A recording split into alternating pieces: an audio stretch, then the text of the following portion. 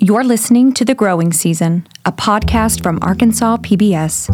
If you enjoy this episode, be sure to like, share, and subscribe.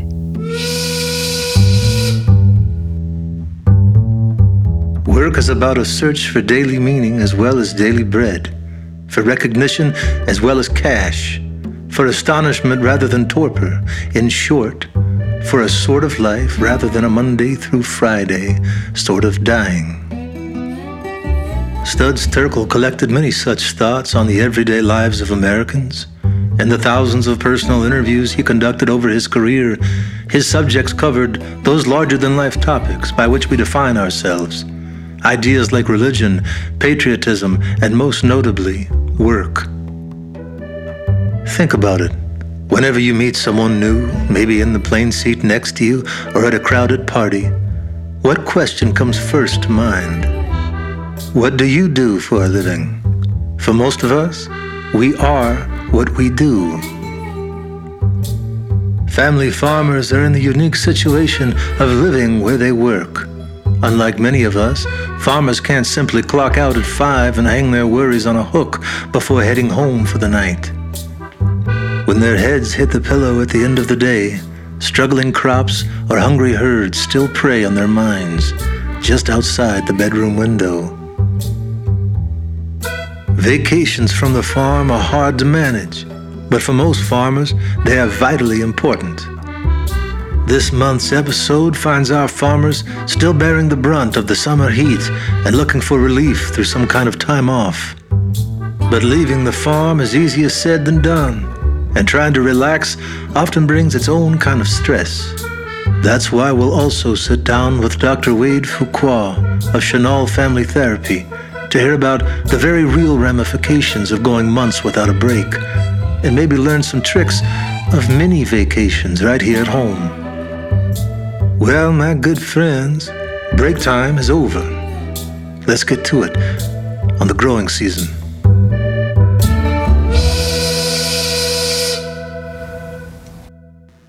The drought has finally broken on Heifer Ranch, and Donna Kilpatrick is feeling relieved despite the ramifications of weeks without rain spreading out before her.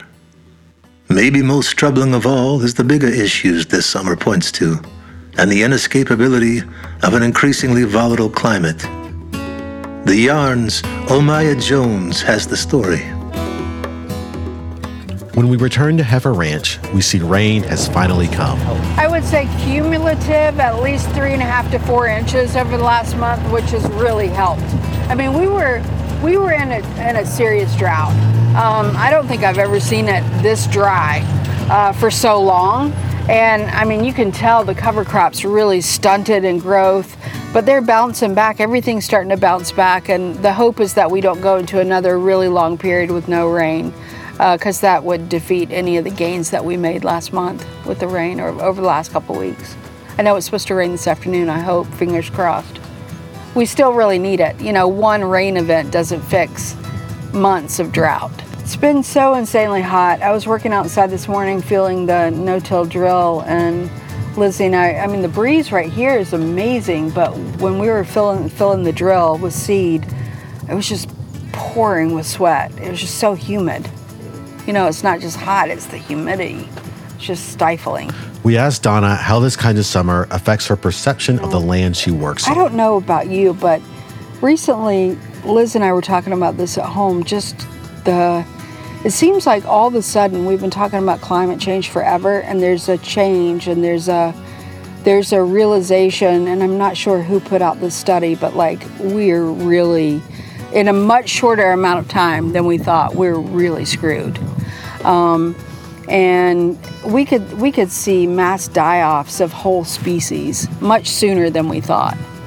I don't know, you know, and the number of years that we heard was like 7 years that we could see radical change into what's already not a great situation. I mean, you can already look around and see that we're in dire straits. With traditional agriculture, so often you're trying to create monocultures, and that's in juxtaposition to nature. There are no monocultures in nature. It's, you know, it thrives in diversity of everything.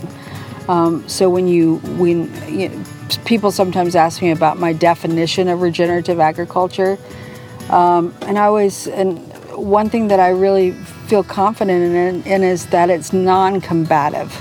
So we're not fighting against something.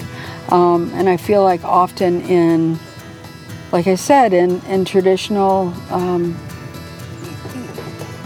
agriculture, you're fighting against nature. You're putting herbicides, fungicides, insecticides, all of those things to hold down what nature's trying to do. And what we're trying to do is make it thrive.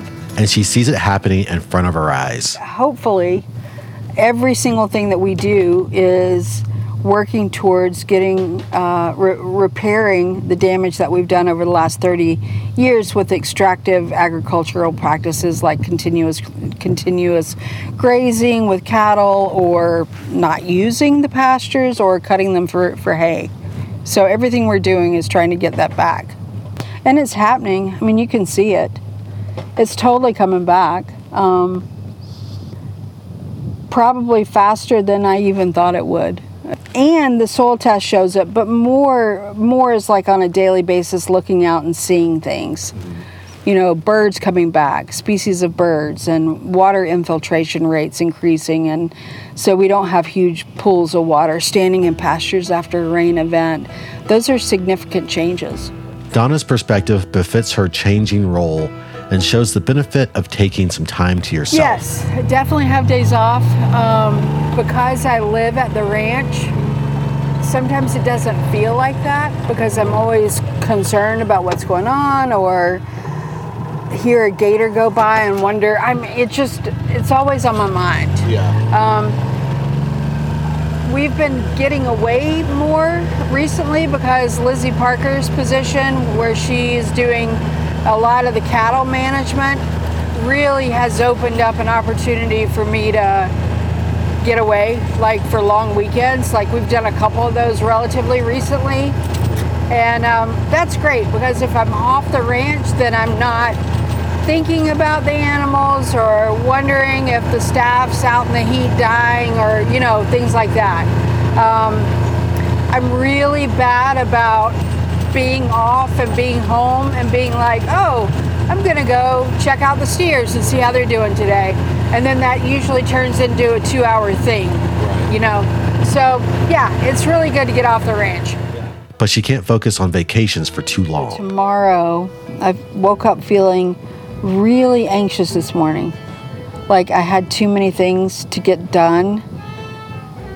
Just this whole month, it's just so much to do. And then I'm going to this savory training, and I feel like I haven't really, I use holistic management every day, but I haven't looked over the curriculum in a while. And I feel like the courses in savory are pretty rigorous. And people that are involved are really intelligent. And so I want to take a look at that material before I go.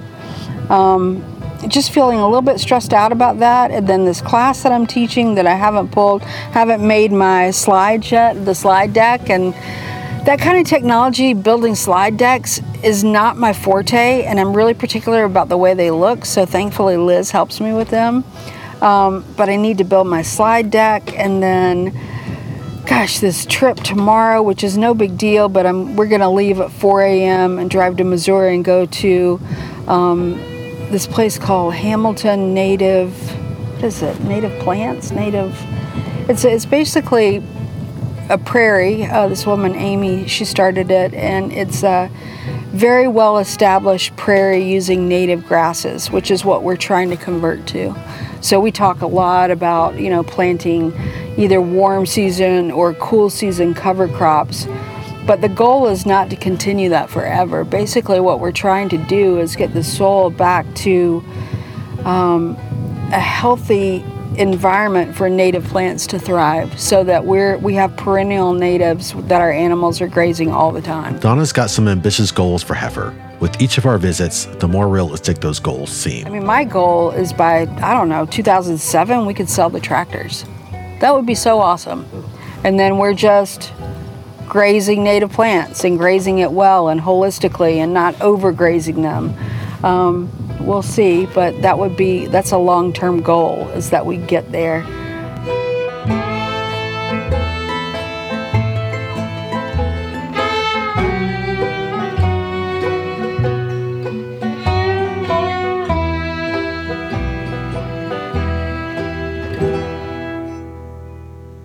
After a long career in agriculture, Donna Kilpatrick understands the power in a well-earned vacation and the phrase, out of sight, out of mind.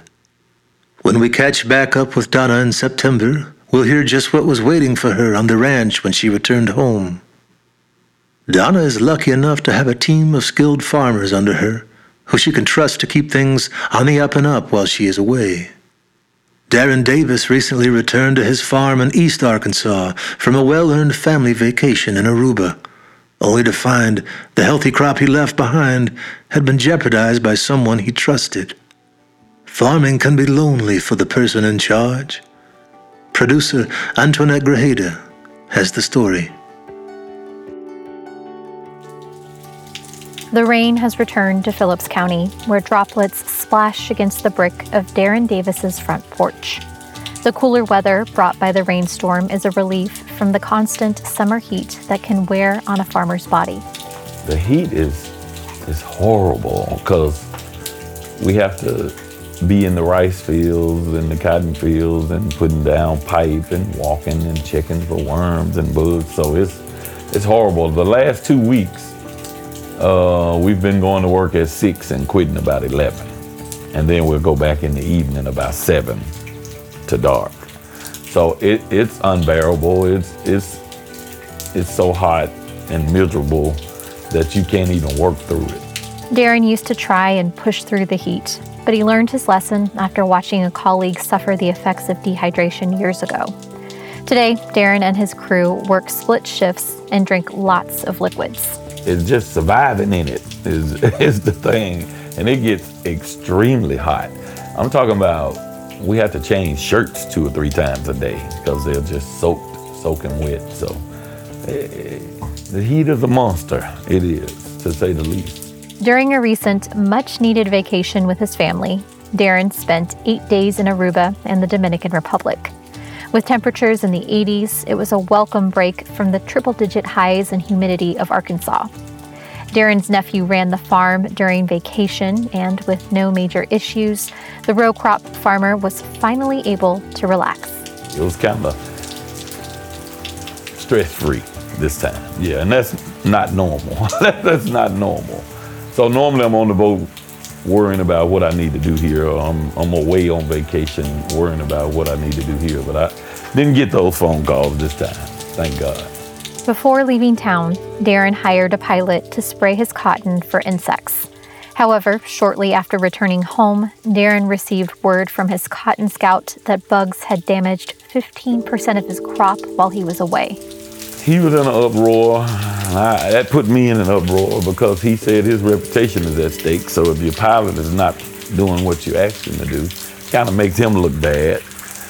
Because if I don't make the cotton that I think I should make, I'm gonna come down on him, but it's actually not him, it was the pilot. So calls the pilot, he says, yeah, I sprayed it. I sprayed every field I was supposed to. So the scout says, I don't believe he sprayed it. So it was one of those things. So I had to spray again. To make a long story short, I had to spend that money and spray again. The chemical costs about $15 an acre, and the local airport charges $8.50 an acre to spray it. Darren has roughly 600 acres of cotton and says the insect-related damage is enormous and will likely cost him $20,000 to $25,000. Not good at all. Not good because when I left, everything was perfect. And you're thinking you got this, and then when you get back, you've lost 15% of what you thought you had before you left. So it doesn't make me feel good at all, but it'll probably make me change pilots next year, for sure. It's too late in the season to plant more cotton because harvest time is soon. So now what we do this time of year, we're getting ready for harvest to make sure all your big trucks are serviced, cotton picker, combine, make sure they're serviced and ready to go to the field. So that's after this rain, that's what we'll be doing, changing oil, servicing everything up, getting it ready for the harvest.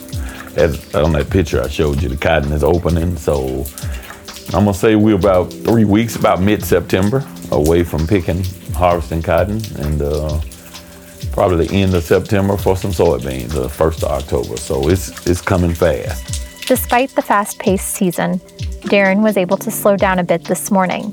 With rain in the forecast, he decided to sleep in today, a treat for the hard-working early riser. Of course, there's still work to do. He's headed to a Dodge dealership to pick up a part for his truck shortly. When he returns to the farm, he'll continue preparations for the upcoming harvest season, because after 3 decades of farming, he knows harvest waits for no one. Losing 15% of a cotton crop could be devastating to a farmer like Darren Davis. We'll see how he recoups when we catch back up with him in September. Darren took a risk, leaving his livelihood in the hands of someone else. One of the big reasons, vacations are usually few and far between for family farmers. Will Norton remembers only a few family vacations in the span of his entire childhood on his parents' place. He, Rachel, and the kids just returned from a trip to Colorado, something much more regular these days. For Will and the family, vacations mean more than just taking a break. Reporter Jordan Hickey has the story. It can be difficult to catch the Nortons in a lull, and even then, it's hardly a relaxing moment. This evening, Will is working with a local guy, Jared, to convert a truck into a feed truck. As Rachel walks over to the pens of the corral, which Will has turned into a workshop for the afternoon, she gives a brief rundown of what they're doing over the sound of the welder. So it's just a regular truck bed, was a regular truck bed, and it will have a flatbed like this red truck up here. And then they're gonna put this box on it, so it'll be the feed box just like Lucy has out here. So we're just moving things around. This evening, however, even though the Nortons are busy as ever, especially with the kids, Cal and Whitley, going back to school this week, we're talking about something that's quite the opposite. The trip they'd taken out to Colorado and Dodge City, Kansas, earlier this month. 10 days? No, it was 7 just days. 8 days. Yeah, 8 days. We left on a Thursday? Friday. Oh. We left on a Friday and got back on a Friday. As Will says, it's a good time of year to be away. And even though it takes some planning, it just takes a few stars aligning for the family to find time to get away. It's hot here in the summertime. Cattle usually are hard to start. They're hot, heat stressed.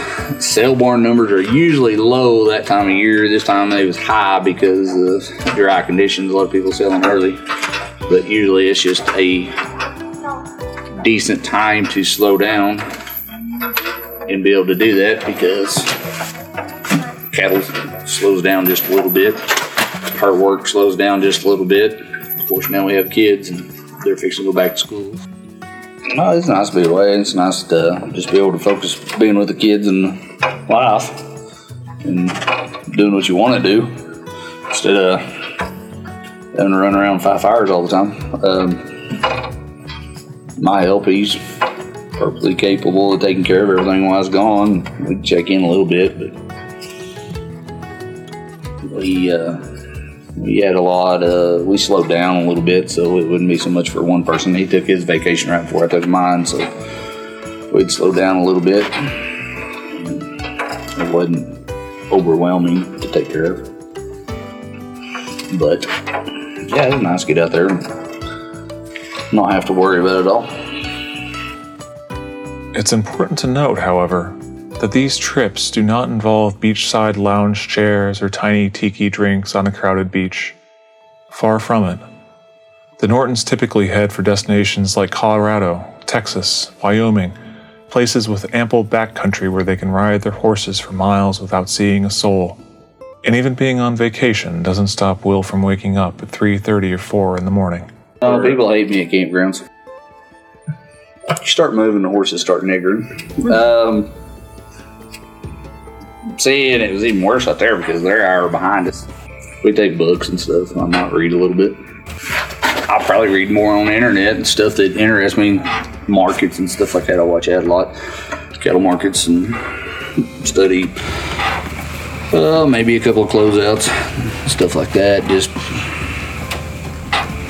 that stuff interests me more than watching TV. Last month, Rachel mentioned they needed the vacation. These necessary vacations are less about relieving stress and more about staying active, they say. I think it's just we want to go see things. Yeah, Do things. I'm here. I mean, it's probably sounds kind of bad, but the last thing I want to do is on Sunday afternoon when I'm kind of done to sit here. I've beat this farm to death all week long. I just want to go and see other things. Go to Colorado, Wyoming, Montana, Alaska. I want to go to all them places. Just out there. I don't like stopping what I do for a living. It kind of bothers me, or it doesn't really bother me. It just, I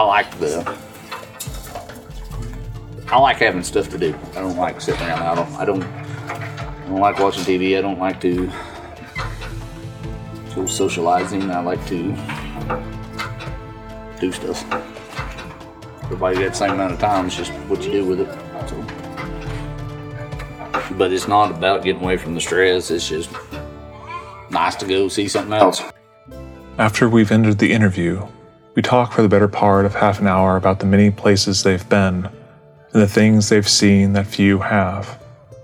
It's something, Will says, that is different from when he was growing up, when trips were taken very seldom and the farm was all he knew for much of the year. It's true, as Rachel had said earlier, that vacation and work flow easily into each other. I think the minute that he got back into, town and everything was good, I think Saturday, we were here for, I was working late at the rent house Friday night.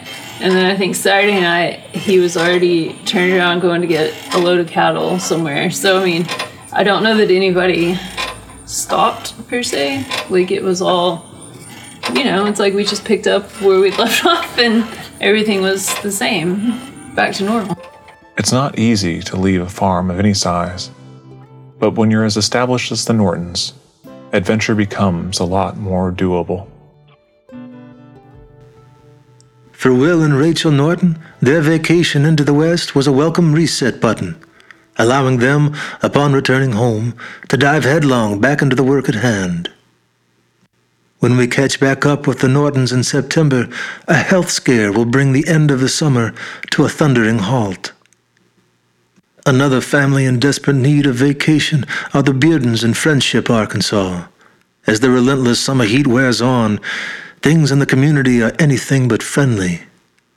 With hay stores running low, whispers of violence spread through the river bottoms like wildfire. The Yarn's Omaya Jones has the story. When we meet the Beardens at Fat Boys, it's clear the difficult summer has yet to lighten up. It's a mix of frustration and stressful and anxious. Anxious might be a good word. Because it's taken twice as long to do anything, and we're still not getting where we need to be. Yeah. We bale all this hay and we do all this stuff, and we still don't have enough at the end of the day for us. There's not enough left on the bone to pay our bills and pay our way by the time we pay our help and our repair bill. And have we put any hay up for us yet? 20 rolls. I need 1,500. And the rain, which has finally returned to Arkansas, hasn't brought much good news. We got rain, last week? Last week we got right at an inch. And that's the first rain we've had since June? Okay, wow. Yeah, and so, it looks like the rain even today is going to split us and go around us. Yeah. So this part of the state is just weather-wise just dramatically different. Yes. Yeah. It kind of is going around us each time. I talked to a friend of mine south around Sparkman, which the way the crow flies is probably 25 miles south west of here. They got 6.5 inches last week. And so now he's trying to figure out what he can do and what he can't do. He said, I went to cut hay and I got my tractor stuck in August. And I wish I could get my tractor stuck in the middle of August. And on the other side of that spectrum, in the northeast corner to kind of north central around the I-40 area, they've gotten none of the 2 rains we got lucky enough to get. So one of my friends is around Lone Oak, so they hadn't had rain since the end of May.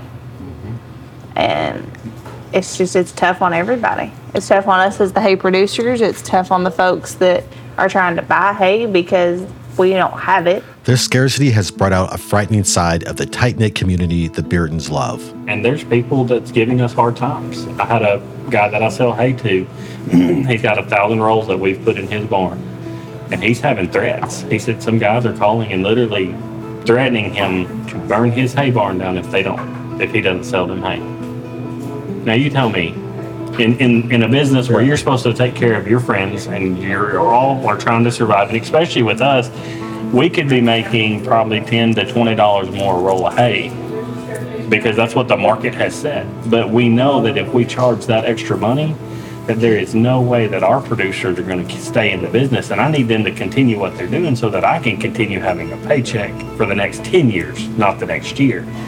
And he said, I'm legitimately concerned. He called his insurance agent and made sure that there was $60,000 worth of insurance on that barn for its contents because somebody's threatening it, because people are scared and they're worried that there's not hay, that there's not grass, that there's, and that's what it's causing is this uncertainty is bringing that heightened anger, that heightened frustration. And I understand it because Lord knows I am frustrated. The Beardens, who have carefully saved pastures for tough times such as these, have been threatened as well. Because we wouldn't give up one of our lease places for this guy to come in and basically take over a lease that we've spent 3 to 4 years trying to get our hands on. He got threatened that this guy was going to run around to all the folks we rent from and take all of our lease places away because we wouldn't just give him our lease ground. Because we have grass out there that we've purposely been holding. It's mind-boggling to me. And I hate it that folks are that desperate and that they would rather take than go out and plan ahead and work for their own. And that's just not a mentality that I have. Through it all, the Beardens maintain their composure, focusing on what they do have. I am just glad that we're not in part of the world that has to worry about water right now. So, we got to worry about water. But we have it. It might be a pain that we've got to go start filling water tanks and hauling it, but we can get our hands on it. We can. In some of these places, like you look at the row crop guys over in eastern Arkansas, if they're not right up beside the river, there's lots of places over there that have low water tables, that their wells are going dry. And if their wells are going dry, they can't water their crops. They can't water their crops, they won't have a harvest. And I'm glad that's not a stress. Same way with Hope. Yeah. Hope, they're trying to put restrictions on how much they can pull out of that aquifer.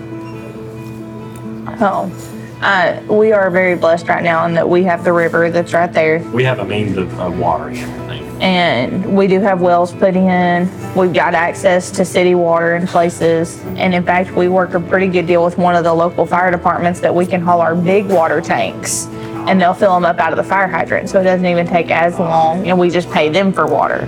And we can fill up a 300 or a 600 or 1,000 gallon tank, put it on a trailer and haul it to our cattle and fill up water tanks in the places that we don't already have water plugged into. So at least we have options. And they are finding ways to help and support each other. There's nights that I really think my wife is concerned about me because it does bother me. But you have to find some way to deal with that and to let it go and to breathe. And for me, it's Rachel and my little daughter, and it's watching them play and watching them succeed in what they're doing. You know, Rachel got to travel and get some of her national awards and see her kids succeed. That makes me happy. That makes me enjoy and forget my struggles and my frustrations. Well, you have the frustrations of being single dad and in the hayfield for 2 weeks solo. We're not talking about that. I will deal with those frustrations. I want you to be successful and happy because that brings me joy. Rachel and John Michael are a true team when it comes to the farm, allowing the joy of each other's successes to buoy them through the difficult times. When we catch back up with the Beardens in September, we'll hear how the community continues to reel with an unprecedented growing season. The teamwork of a successful farm is a source for joy, support, an inspiration for many families across Arkansas. But too often, when things get stressful, a farmer might grow myopic, zeroing in on the task at hand. If you aren't careful, those family moments might pass you by. Larry Gallagher knows this all too well. Producer Antoinette Grajeda has the story. After a long day, Larry Galligan joins his family at the wooden table in their dining room for dinner. After finishing his pizza, Larry's son Wyatt hops down from his chair and unwraps the brownie laying on the bar. The sweet treat is a nice way to cap off a big day, the first day of 4th grade.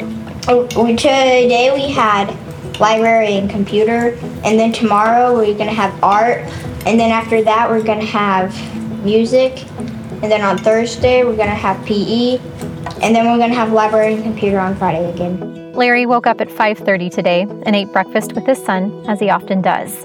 When the sun came out, he completed some farm chores before driving to his job in town. I have to keep in mind that there's going to be a lot more traffic on the road now, and so even at 7 in the morning, there were more cars than I'm used to seeing. School traffic is the latest thing Larry must juggle as he continues to transition from full-time farm work to a full-time job at the U of A Research and Extension Center. Despite all the changes this summer, one challenge that has remained constant is the heat. After 6 weeks of no rain, Larry's West Fork farm recently received about 5 inches, but for some crops, the damage had already been done. We're probably just going to rip most of our tomatoes out because they weren't setting fruit anyway, and they're just now starting to flower again. But they got through all that dry spell with no disease, and all of a sudden they're getting hit with blight now that it's humid again. Larry knows well the devastating impacts of blight after losing about 1,200 plants to the disease last year. This is another tough season for his tomatoes because before the blight set in, the hot weather prevented the crop from producing consistently. Tomatoes and a lot of things, they don't set flowers above, if the temperatures are a certain, if it's above 72 or 5 at night consistently, they won't flower, or the flowers they have aren't viable, and so you'll get a gap in fruit. While losing another tomato crop is heartbreaking, Larry is looking ahead, switching his focus to root crops, which he prefers to plant in early August, but hot weather could lead to poor germination.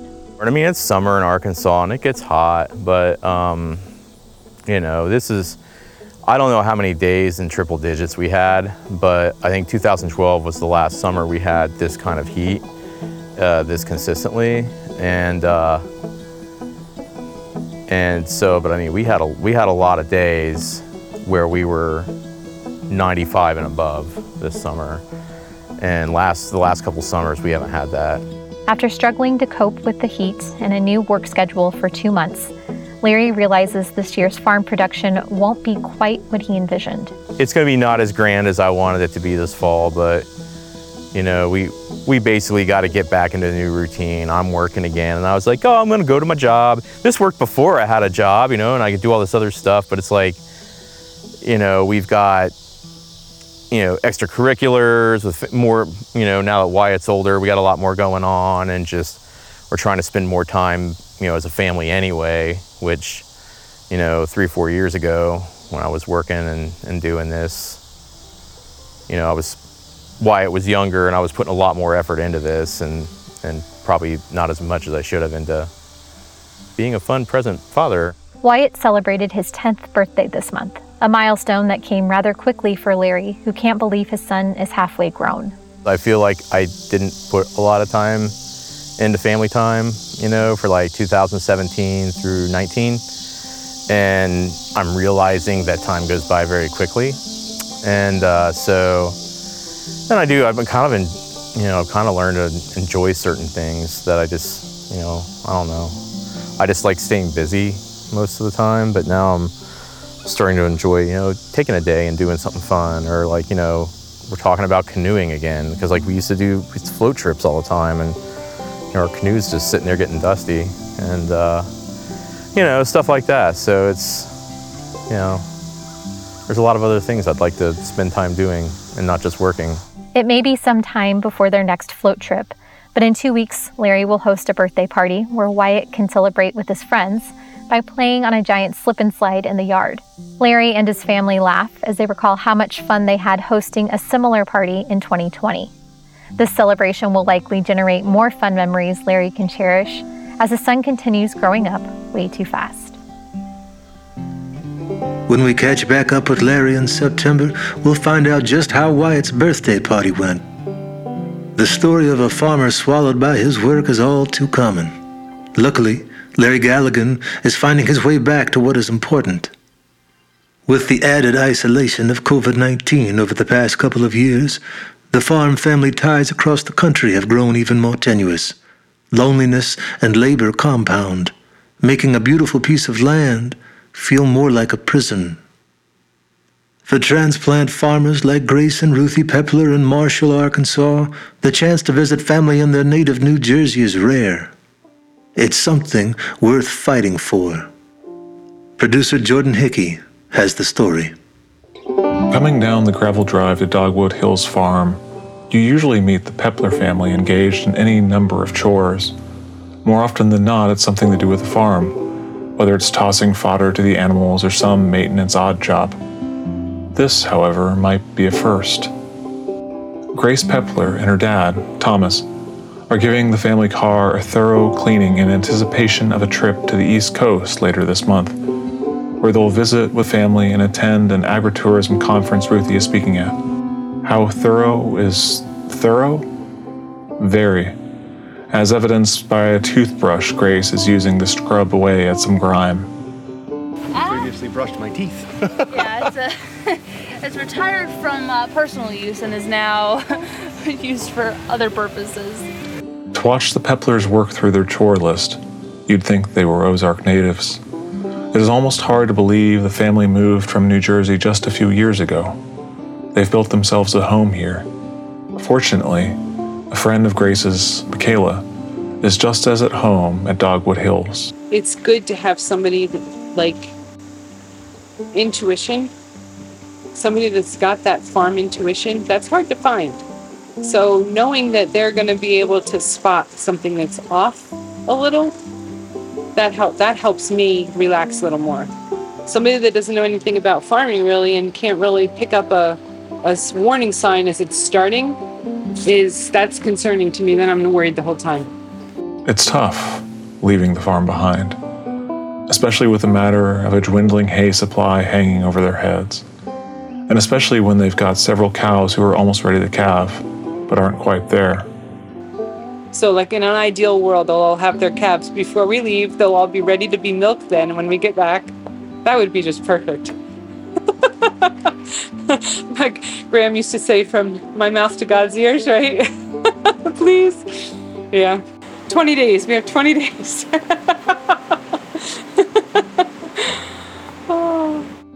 Much of this work is what Ruthie calls preventative maintenance.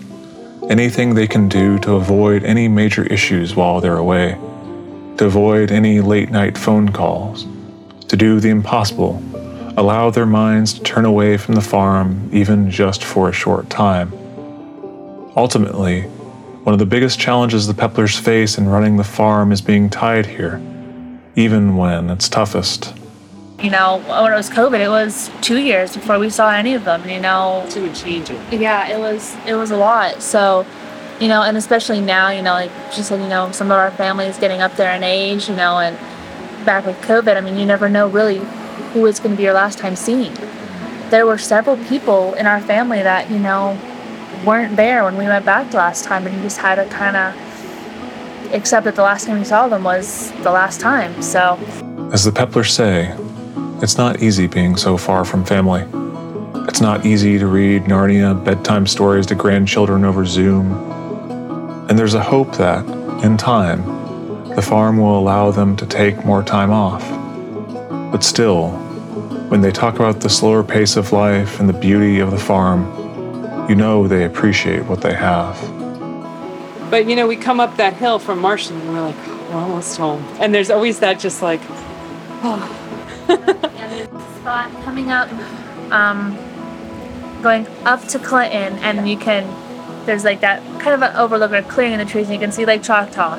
And that's where I always know that I'm like, almost home. It's like it's just always so pretty, and it's always a spot that I look for. No matter whether I'm coming just down from Little Rock or coming from New Jersey, it's always like, okay, now I'm home. Home is important to farmers like Grace and Ruthie Pepler, and for many of those farmers, the notion of home is inexorably tied to that of work. To be at home is to be working. The work of the land is endless. There's always one more row to walk, one more bale to throw. If farmers don't allow themselves the chance to step away, to lay down the plow, even for a moment, they jeopardize their health and future. Arkansas PBS producer Corey Womack sat down with Dr. Wade Fuqua of Chenal Family Therapy in Little Rock to discuss the importance of time off and the true cost of passing it up. All right, so we are here today with Dr. Wade Fuqua of the Chenal Family Therapy in Little Rock. We hear often it's impossible for me to take a vacation, right? The time off never really comes. Not only for somebody running a small business, but particularly a small family farm. In the world of mental health, what does this look like for us? Yeah, and it's I'm sure it's always been there for farmers, I would imagine, right? Because you can't go on vacation and not tend to your farm. When you're overworked, you see burnout. I think you have a loss of hope that it's going to get better, which is one of the biggest challenges of burnout, is that you don't see the end to this. There's no end in sight. And so that's really challenging, but stress is huge in those times. I think over time it adds up. Right. Absolutely. And you see it, I know, like trouble sleeping, too much or too little, appetite changes. I think irritability, just changing, your fuse being a little bit shorter and snapping on things that you would not normally do. Those to me are signs of you're not taking sustainable breaks. You're not really focused on sustainability for you as a person. You're just go. And understandably, you have to be. Right. So it's a conundrum, I think, because how do you take care of yourself when you don't know how you can make time for that? Right. So you have to kind of think really, really small on what that looks like. It doesn't take much, right? Sitting down, having a cup of coffee, spending time with a friend, a conversation. Like, it can be short things to help with that.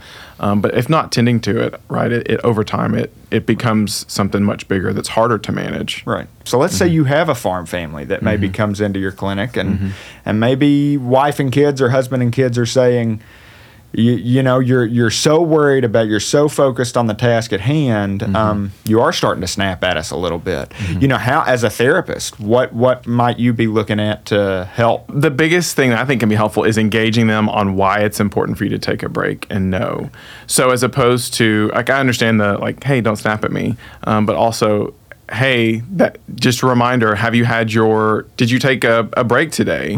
Have you done something like that? So engaging your family and why it's important and what your strategies are to deal with that, I think is helpful. It makes it more sustainable because, again, you're all working together around the one problem as opposed to someone just trying to keep it all bottled up inside, and ultimately that's just going to explode. Right. In a vacation, even if it's that mini vacation of a cup of coffee on the front porch, what should I be looking for? To protect my mental health, to protect myself, what should I be looking for in a healthy vacation? Probably a few different qualities. One, I don't think it's about how much money you spend on it. I don't think it's about how far you physically get away from home. Some of the best times can just be at home and kind of pushing things out. So I think it's a level of disconnection. We are so connected technology-wise, communication, social media, news media, everything. There's just so much going on right now that's something we saw particularly early on in the pandemic of shut that stuff off. I might even consider social media or television as that relief during the work week.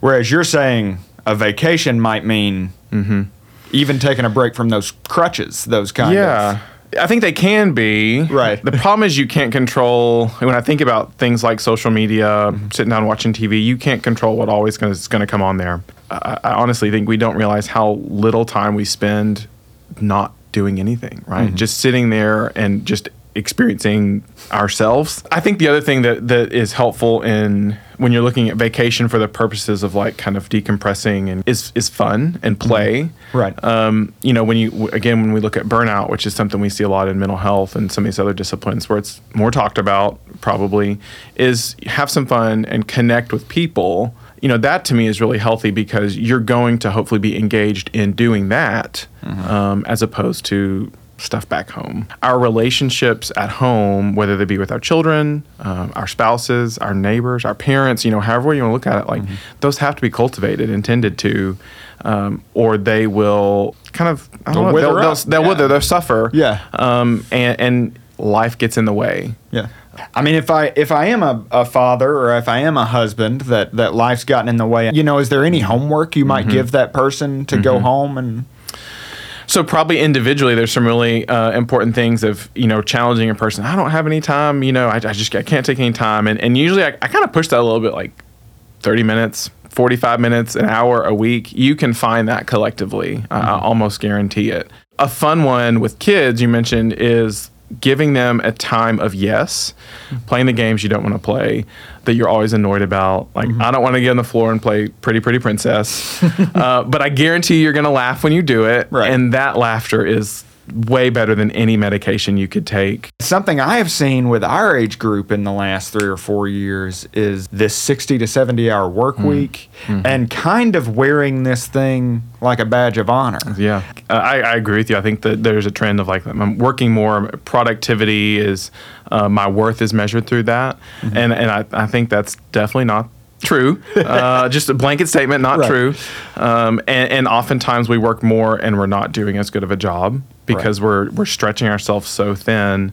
I think of just trying to fill your plate up and you it's just rolling over. You cannot carry your plate because you're just making a mess everywhere. And I think that realizing that you can do a lot of things and you can do several things really, really well. There's this concept of essentialism, and you have to be intentional about weeding out things that are not crucial, mission critical at the moment.